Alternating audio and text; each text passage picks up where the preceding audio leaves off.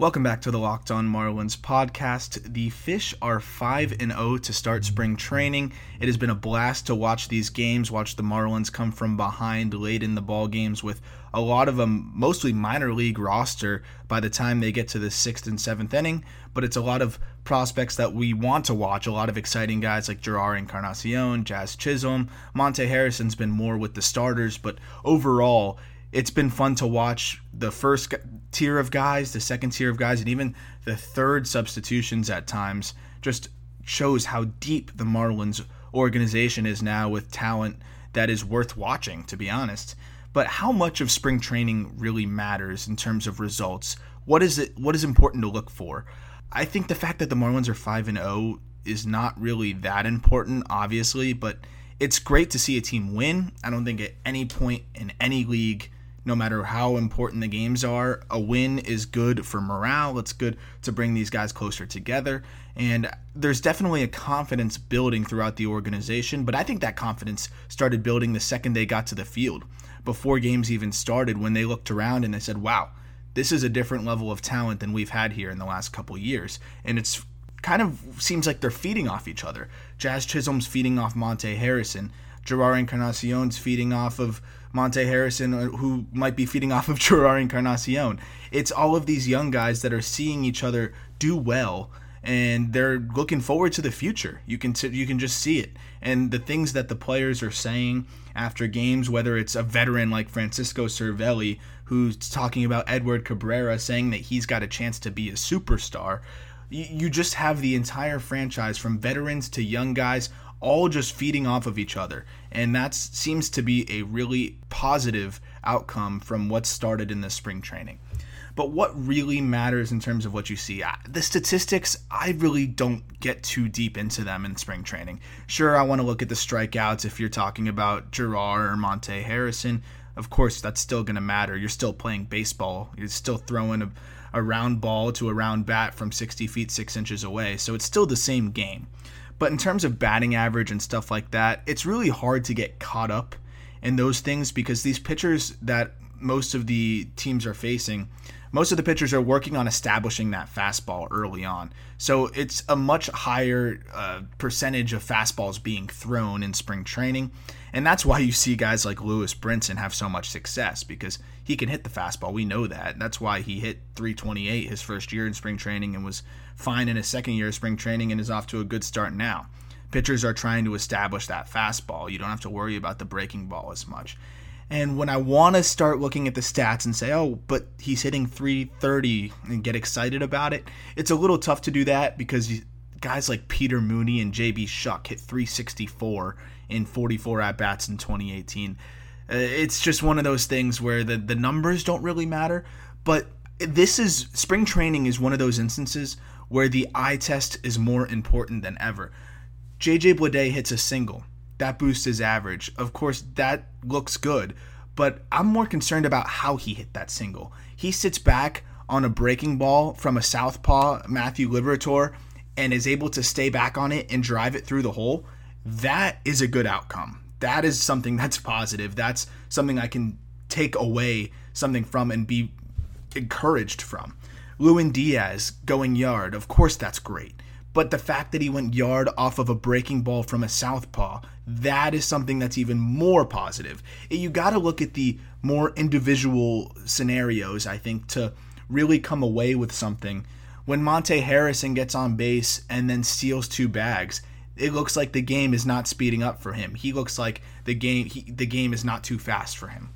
Same with Jazz Chisholm. Of course, he's 3 for 3 and he's walked 3 times. I might be more impressed with the fact that he's walked, because the walk rates were low to begin with in his professional career, and they've slowly ticked up. And now he continues to show an improved plate discipline that was evident when he first came over to the Marlins, cutting that strikeout rate almost in half. And that's something that he's made an effort on. So it's more of an individual case-by-case thing, where you want to look for the certain things that players are working on and see how they're executing them. If Lewis Brinson goes yard off of a breaking ball, that is something I'd be excited about. If Lewis Brinson goes yard off a fastball, I'm still going to be excited, but I want to see him improve on things that he was struggling with. I might even be happier if Lewis Brinson works back from an 0-2 count, spoils a bunch of pitches, and walks at this point than if he hits a home run, because at least that'll show that he's changing in terms of his approach and the things that he's doing. So that's why with spring training, if you really want to come away with something, in my opinion, you got to watch and see what happened, or at least go back and watch some of the highlights from the big at-bats and things like that to see whether you think these players are improving. I think Miggy Rowe hits over 300 every single spring training, and he had a good year last year, but a lot of players just don't match their spring training numbers. Derek Dietrich, too. He in 2018 hit 370 with 4 bombs. I remember a lot of fans getting excited about that, and he had a decent season, but not a 370 with 20 home runs type of season. So obviously numbers are going to take a little bit of a hit overall. But in terms of pitchers too, that's something that's a little bit different. I think you can look more at the statistics with pitchers because they're working on whatever they want to work on. Some pitchers don't want to work on establishing the fastball as much, even though most of them do. For example, Jorge Guzman. You saw how electric that fastball was. But he doesn't need to work on that. That's something that he's had since day one. But for him, it's the off speed that's the problem, and we saw it pretty clearly in his last outing. It started with him blowing the fastball by guys and seeming pretty comfortable. But then he walked a couple batters, got himself into a tough situation where he needed to start to get some more swings and misses. And when he fell behind guys, either having to go to that fastball or try and locate the slider for a strike, and that's where it was a problem because that slider just doesn't break. And that's where he gives up an absolute tank shot. That one was actually just a ground rule double on the slider, but it just seemed like an easy pitch to hit. And then at that point, I think the hitters knew he's probably not going to go back to that thing. It's just spinning up there. And with the bases loaded, they were sitting on a fastball, and somebody I never heard of drove a grand slam to straightaway center field. So that's going to be the problem. That's the thing we got to look out for Jorge. How is he locating those secondary pitches? With a lot of other pitchers, they're working on locating the fastball. They're just trying to get their feet wet again here in spring training. I thought Edward Cabrera did a really good job of that in his first outing the other day. And clearly Francisco Cervelli was impressed with his comments about saying he has a chance to become a superstar. That is some really high praise from a catcher who has seen plenty, and I mean plenty, of talented pitchers throughout his career, whether he was with the Pirates, the Yankees, you name it, plenty of talented pitchers. And I think that's got to be more important than anything any scout can say, in my opinion. If Francisco Cervelli is telling you Edward Cabrera can be a superstar after catching him, that holds more weight to me. Nothing against Keith Law, but that holds more weight to me than Keith Law telling me that Edward Cabrera could be a superstar.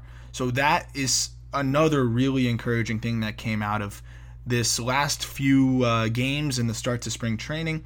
The other thing about Diaz's home run that impressed me is the fact that he had a 29-degree launch angle off of a slider, which basically means that's the perfect launch angle. The sweet spot's right around 25 to 35 degrees.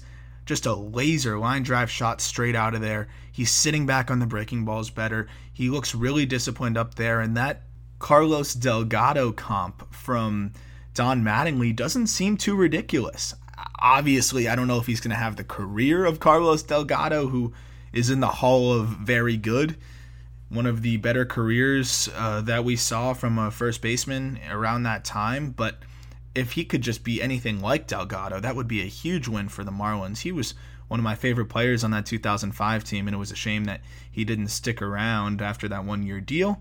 But that's a whole nother story over there. But I want to talk about what else this means in terms of spring training.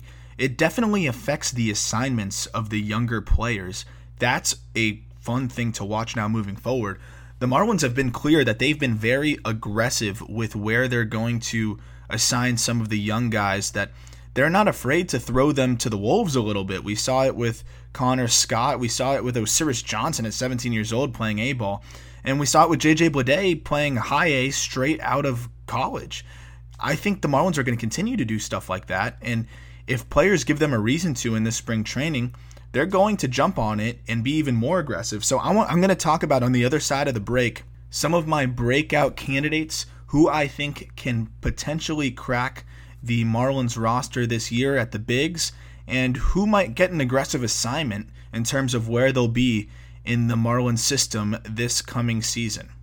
If you've been a listener of this podcast, I'm sure you've heard all the great advertisers working with Locked On to reach sports fans. But you may not know that Locked On Marlins is a great way for your local business to reach passionate Marlins fans just like you.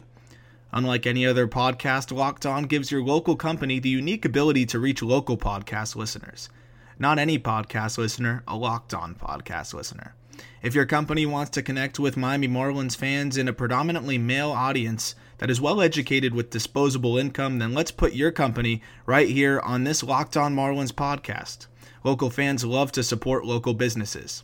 Text the word advertising to 33777 or visit lockedonpodcast.com/advertising and let us know who you are. We'll get our team to help your team achieve Locked On advertising success. Once again, text the word advertising to 33777 or visit lockedonpodcast.com/advertising. We look forward to hearing from you. So with this race for a few roster spots with the veterans and a couple young players that are getting a chance to try and crack the opening day roster, who do I believe is going to make the team? I said on the Locked On Marlins Twitter account a couple days ago that I believe Matt Kemp is going to make this baseball team. It's a culmination of things for me that make me believe that Kemp will be on the Marlins opening day roster. First and foremost, it's the emphasis that Jeter and co. and Don Mattingly and everybody within the organization has had on having some veterans mixed into the clubhouse that have a positive effect on these Marlins players. You saw it with Curtis Granderson. I think you're going to see it again here with Matt Kemp, because Curtis Granderson was not a good baseball player last year, just to be pretty brash, but he had a great effect on the young guys in the clubhouse and was just an enjoyable player to have around. That's something that the Marlins find very important with veterans.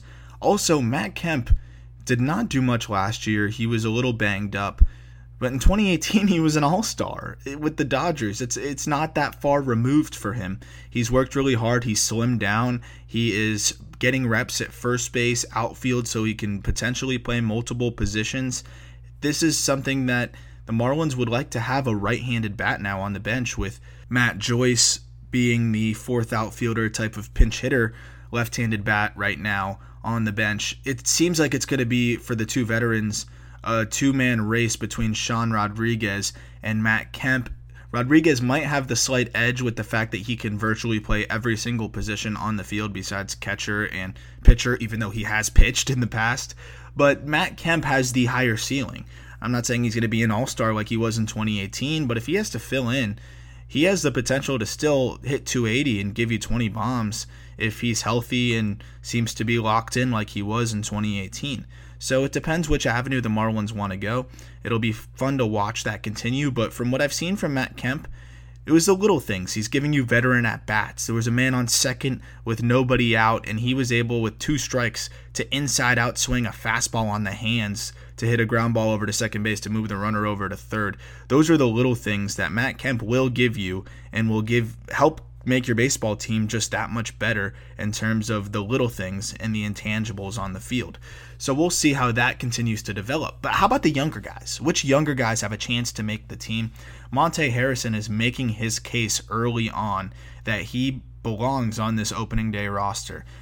I don't know if he is going to eventually be able to be on the roster. The Marlins said they're going to give it consideration and he's going to have a chance.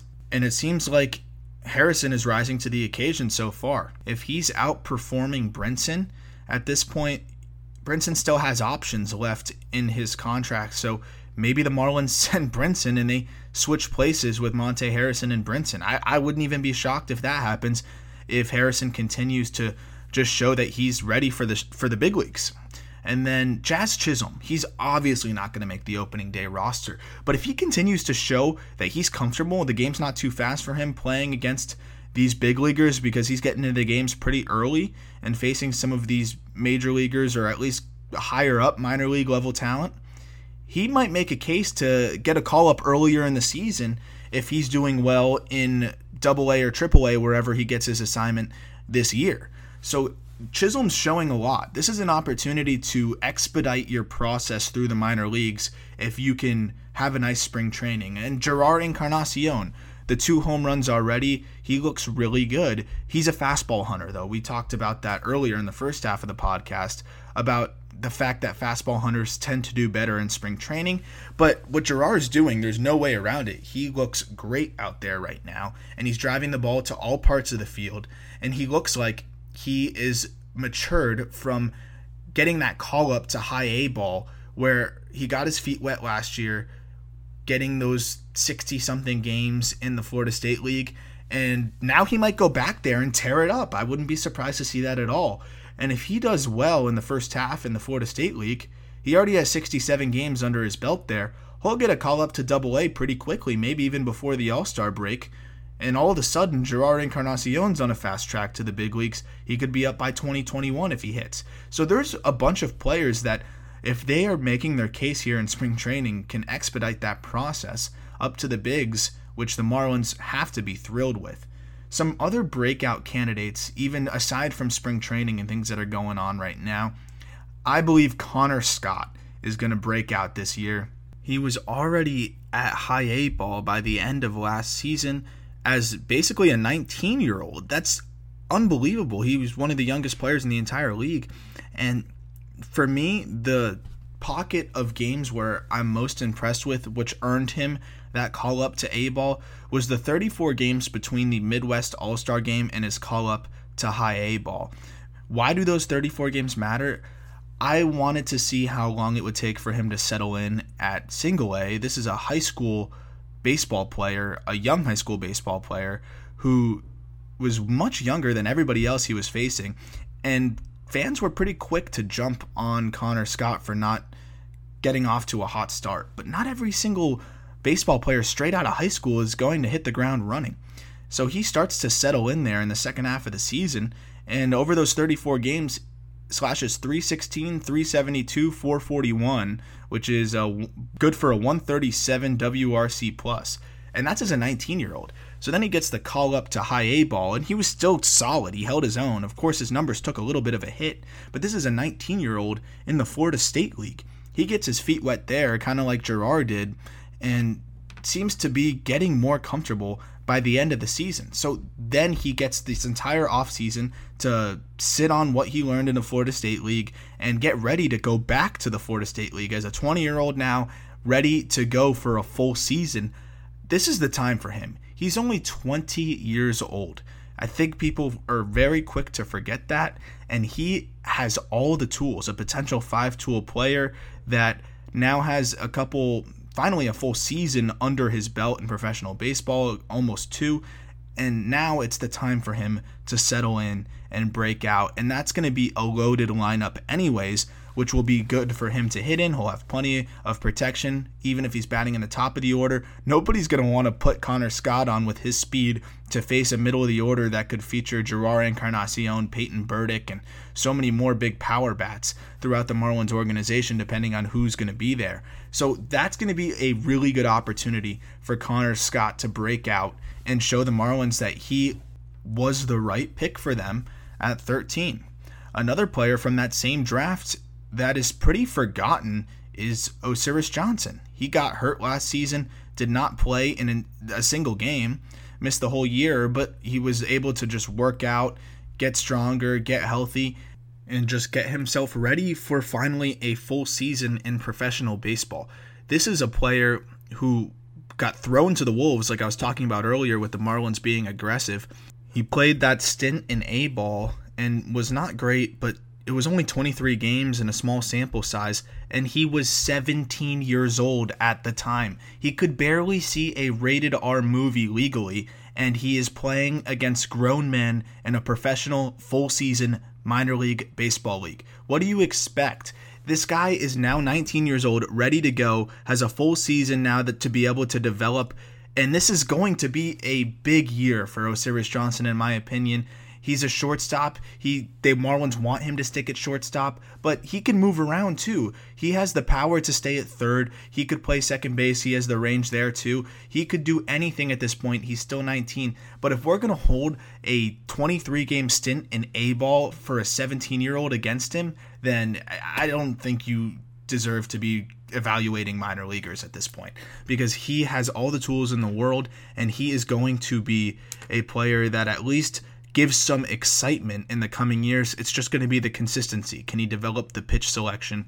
Can he get that mature approach at the plate developed? But what do you expect from a teenager coming up to the big leagues? They're going to chase. They're going to have a little bit of problems in terms of pitch selection. But that's something that will continue to develop, I think, for him. And I'm excited. I think it's pretty easy to forget about this guy because he didn't play for a whole year, but there's no reason to. And now the Marlins have a crazy amount of depth at shortstop. Who would have thought? Because it feels like just a couple years ago, we didn't even know who the shortstop of the future was.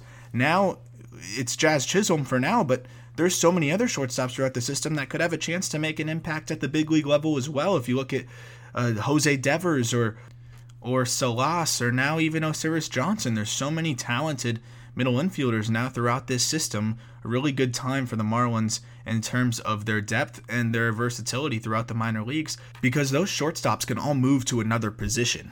Shortstops can play anywhere on the field, but other positions can't play shortstop, except maybe Manny Machado will disagree with you on that one. But in terms of shortstops, they can play anywhere. Shortstop will do a great job at third or second base, or even the outfield. A lot of them can play. So that's the fact that you can have a deep. I know college coaches that only recruited shortstops because they figured they could put them anywhere and they're the most athletic player on the field.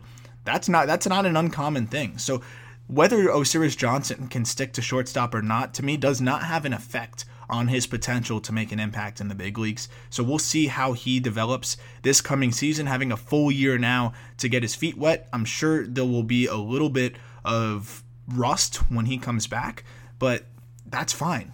There's no rush for him, and he will just continue to get better. And by the second half, I expect him to break out and have a really nice season, probably still in A-ball this coming year. Who are your breakout candidates? Feel free to tweet me who you think might break out at Locked On Marlins and who you're excited to watch this coming season. I'm going to continue the prospect preview series as we inch closer to the top 10 Marlins prospects. I'm getting eager to start previewing some of those exciting prospects as we get closer to the start of the season. Thank you for listening as always, and I'll talk to you all tomorrow.